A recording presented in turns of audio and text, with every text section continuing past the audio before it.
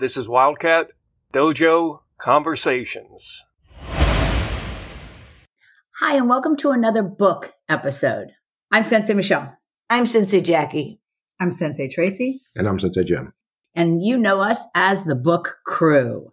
Sensei Jim, what's our book today? Today we are doing the Three Budo Masters, and we're going to focus on Funakoshi today. So the second master. The second master of the three, and this book is by John Stephens. And the reason we're focusing on Mr. Funakoshi today is because we've already done the first master, Jigoro Kano. I hope you listened to our episode on Mr. Kano. If not, it'll be tagged in the show notes. I couldn't think of those words. Okay, if you are a book episode listener, you know that we have a pattern. And the first thing we tackle is, was there anything about Funakoshi's section of the book that bothered you? Anybody want to go? For me, nothing about it bothered me. I really enjoyed reading it. He was cool. Yeah, I liked him too. He was my favorite of the three. But now I'm giving spoiler alerts. That's right, for our next episode. I did not dislike anything particularly about Gichin Funakoshi. What I find really interesting about John Stephens is that this book seemed to me like three separate term papers. The style of writing in each one was slightly different. His attitude toward the participant was different. And in this one, he seemed the most even. But I do feel that the book itself was strung together as if he had written three separate things in there. Let's just publish it like that. I think that's a good opinion. And I probably at that time, a lot of karate books were not published. And so they had to grab what they could. Right. Yeah. What was the year that this first came out? Because we said that in the other one. Anybody know that? I don't remember, but I'll look. 1995, first edition. So it's kind of new. It was still prior to Google search, but 1995 is relatively new. Yeah. I think it was sort of the dawning of the age of internet. Right. But you weren't searching like we do. That's correct. So it was the beginning, but I agree with Sensei Tracy. They probably picked what they had available. Yes. Right. And I'm looking at the publisher, and it's Kodansha International, which is a publisher I have never heard of. Oh, really? So, yeah. I wonder if they're still around. I don't know. So that could be also a reason. Okay, so I'm going to give a heads up to the audience. We're looking at books. They're in our hands. So you're going to hear pages turning now and then. So cope, the best you can. We'll do our best to keep it to a minimum, folks. I do have a bothersome thing in the Funakoshi episode in that he spent about 4 or 5 pages talking about the politics between the small island of Okinawa and the main island of Japan. And I thought it was really distracting to the story of Funakoshi, who is a very, very interesting practitioner and inventor of the style Shotokan. So, I agree in that section. There were a lot of people mentioned and a lot of names and a lot of concepts, even to the part of cutting the top knots. Yeah, we did go over that. Off the hair. Samurai. Yes. And was it a Chinese style or a Japanese style? So it almost had a personal flavor to it, like he was venting towards something or someone that irritated him somewhere down the line. That's a good point. I found it distracting, that's all. And I was so happy I finally got through it. Oh. That's true, too. But I'm trying to be a good book reader and not just skip over the parts I don't like. It's always easy. Yeah. Okay, so are we going to start with the things we liked? Sure, why not? All right, you go first, Sensei Jackie. I liked that Funakoshi revered his wife, that he taught her martial arts, and that the community believed in her the same way they believed in him to resolve disputes. I just thought that was such a strong thing for a woman at the turn of the 20th century. That made my list right there. Oh, yes? I'm showing it to her, folks. Okay. Also, his teacher, Azato, trained his wife, and his wife was also a teacher. I just thought that was amazing. At that time, for sure. It's very cool. I liked the way that they described karate's evolution in Okinawa and how the different places contributed to it, Japan and China. And yeah, that was very interesting. Wasn't it? Mm-hmm. And how you can kind of relate that to the way we are today, because whether you like it or not, things meld. Yes. Right? Mm-hmm. And become something completely different. Okay. What do you think, Sensei Jim? You got something? Or should we push? Continuing on what Sensei Tracy said about the evolution of karate, I liked how he kind of made it a system and codified it and put it in writing, kind of. Well, first off, isn't he considered as the grandfather of karate? Father. I stand completely corrected. The organization that he put into it. Right, yeah. Organizational. And did he not write the book Karate-Do, My Way of Life? Yes. Yes. Which Yes. is the Wonderful greatest book. book. Maybe we should put that on our list. Maybe so. But we don't want to get all Funakoshi oriented, Yeah. right? But he was an amazing organized practitioner, and his thing was karate, not making it popular. It just happened because he loved the art. And I love the purity of his journey, Yeah. which is, I think, where you're going. And I also like the fact that it talked about how he trained his whole life. Yes. He was very healthy his whole life. In fact, at one point, he said that the practice of karate is the best medicine there is.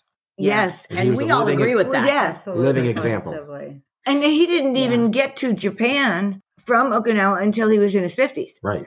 So he was in his prime in his 50s Mhm. and going to do you say it Kodokan? To do demonstrations and starting his own school. And that was a lot. Yeah.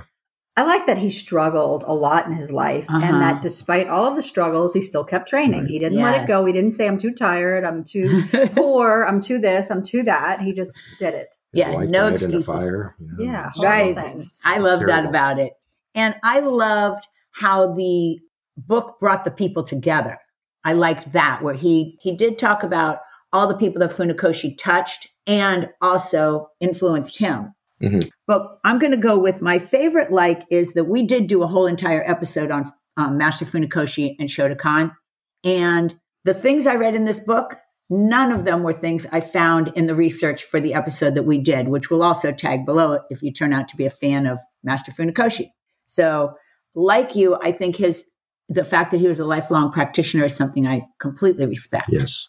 Absolutely. And I think, which maybe is sort of a spoiler for the next episode, both Kano and Ueshiba were children of wealthy men.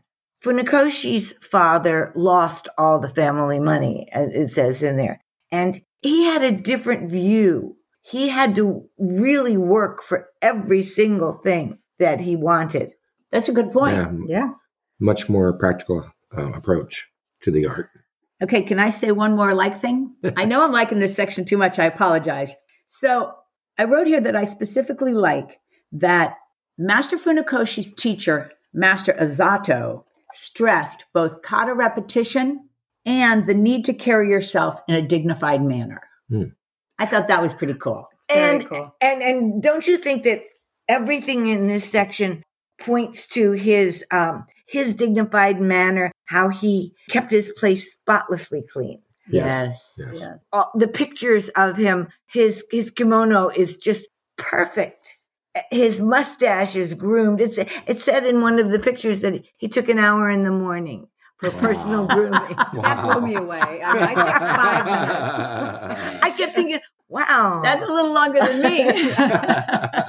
Even if I got to put on makeup, that's a lot longer than me. Long time. Okay. Are we ready to push to quotes? I think Sure. we can push to quotes. All righty. I know we've got some good ones. While you guys look up your quotes, I'm going to say one of the fun things I really enjoyed was that Master Funakoshi trained with Higanona and Chojin Miyagi. And for those of you who understand the lineage of Goju, that is right in the line of USA Goju Federation, our Yes. style. Yep. So it was, kind of like coming home. Yep. I enjoyed that. And yes, and when you see a name in a book that you're familiar with, it's like, all right, I already knew who that was. I got that on my test right. Right? Okay, Sensei Jim, where are you going? I'm going to go to page 77 at the top of the page. I'm going to read this paragraph. At the Shotokan, Funakoshi Sr. was known as the Old Master and Funakoshi Jr. the Young Master. Those titles hinted at a clash between generations. When students would crack floorboards with their stomp kicks, Funakoshi Jr. would yell out in praise, "Good, good." But if Funakoshi Sr. was leading the class, he would scold, "What is the matter with you? That is too much force, too much force." For the father, the heart of karate was kata training, practical self-defense, and character development. He said, "Technique does not make the man makes the technique." I love that. I love that. I know. In that, I can have a favorite part. Absolutely.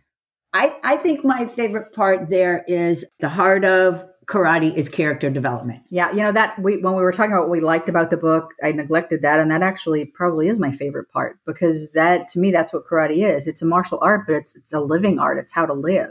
Yes. And that's what he did. Yeah. Yes. He was such a good example of what a karate life should be. And that is another whole part of him that we love. He lived what he wanted other people to do. Exactly. He didn't tell them to do it. Exactly. He was the example. Yes. What was Master Collegian's quote about the style? Who makes the style? This is the system. You are the style. Right. He would say, Goju is the system, but you as the teacher are the style. So each dojo you go to is a little different from the other dojo, and you need to find the one that fits your style of training. Yes. And that seems to fit into that last sentence that you said, Sensei Jim, of what Funakoshi was saying.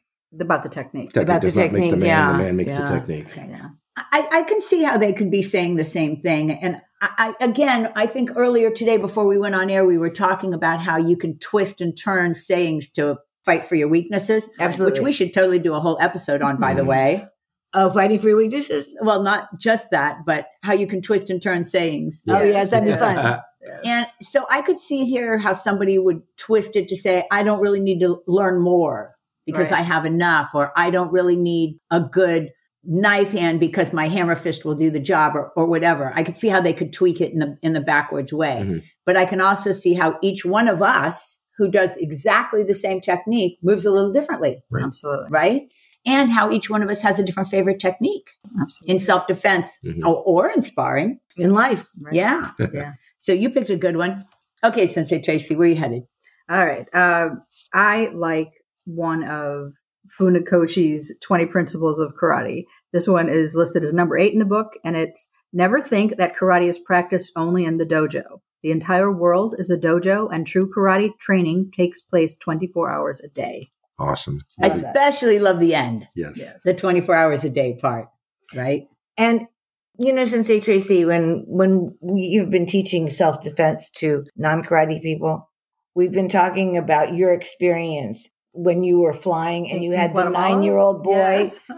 and how automatically your karate training taught you to not hurt him. He was Right. 9, but to put him in an alternative to deadly force and Right. take him to the authorities. And that is exactly what you're saying here. Karate is all day. And it also lends itself to the concept of character. Mhm. Yes. You're working on your character all the time, no matter what part of it you need to work on. And it can get tricky because one person can say, okay, I really just need to be humble all the time, but maybe that's not what they need to be all the time.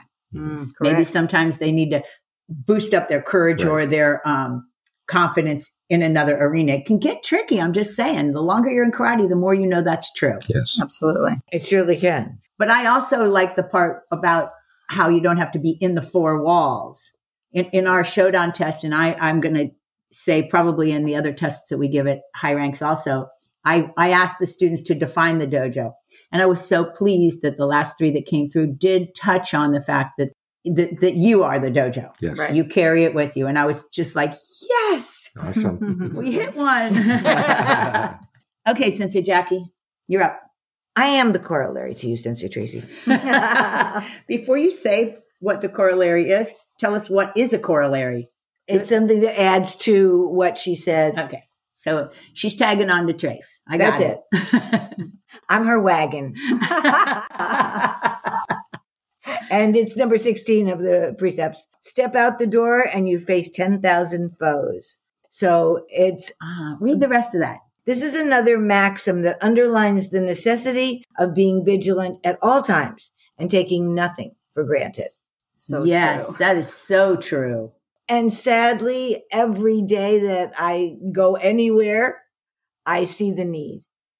Whether I'm driving, walking into a store, keeping myself aware.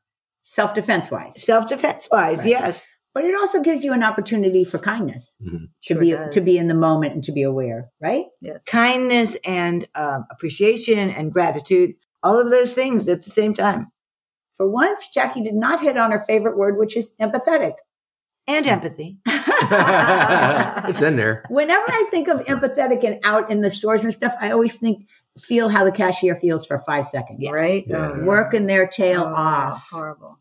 And not always- everybody is being nice to them. Oh, I try to say something nice to them all the time. All the time. Right? Always. Yeah. Also in the 70s are my pages, not the years, because I'm going to quote from the book, and within the quote of the book, he has a quote. I know it's a quote within a quote and you're confused already. The book says Funakoshi, and they did not call him Master Funakoshi. I tried to, but it's tricky. So they say Funakoshi preferred to interpret his new version of karate as signifying empty-handed technique. And I'm going to stop my quote right there and say that was one of the things you liked, because I believe you remembered, Sensei Jim, that he was responsible for the calligraphy switchover. Yes, the kanji switch. Yes. Right? Yes. Because it originally signified Chinese hand. And he created the empty hand. Empty hand. Right. So having said that, I'm going to start this again because I also like that part and we forgot to mention it. Overall, we're saying we recommend part 2 of this book. Yeah. Yes, we do. Absolutely. So preferred to interpret his new version of karate as signifying empty-handed technique, but also, and here's the quote from Master Funakoshi himself, empty of selfish and evil thoughts, empty like the hollow bamboo, yet straight, pliant, and unbreakable, and empty of self-being, synonymous with the truth of the universe. Okay, so I'm going to say, I know that's highfalutin, and I know none of us are actually going to be so highfalutin, but it's a good goal, right? Yeah. And every time we look at the empty circle, we can think of that quote. But we have to explain the empty circle, which I believe we did an episode on. I think we did do that. And I trying to remember who was the empty circle. Did I get that from Musashi? I'll look back and I'll tag it in, guys. But the empty circle represents the idea that the person is aware of everything, but attached to nothing, ready for any adaptation at any given moment. And boy, that's a tricky business if you can get it. Yes. Absolutely. Okay, I interrupted. And you were saying... No, that was it. That quote, when I read it, reminded me of our empty circle and the beauty of it. Again, it's highfalutin, you know? It's very Buddhist. Oh, good point. It is very I never thought about that way. There's a whole school of thought that says that bringing philosophy into karate takes away from the fight. I personally would disagree with that because Master Collegian taught us the better fighter you become, the more courteous you need to become. End of story. Yes. And the only way to sharpen your courtesy is to develop your character, or vice versa. Yes. Correct? Yes. We could turn that around on its head. All true. So I disagree with the concept. I think traditional karate is important, but that was a time back at the end of the 1800s, beginning of the 1900s, where that whole battle was going on. Should we remain in the simple repetition, and let the person find themselves or not find themselves within the character? Or should we make character as part of the dojo? And Funakoshi obviously was a proponent of, you should have a good character. Oh, absolutely. It's funny because we're going through that same thing now with MMA. Oh, yeah. Definitely. There's been a version of sport fighting, AKA takeoff on boxing. Yes. Right? Since a long time.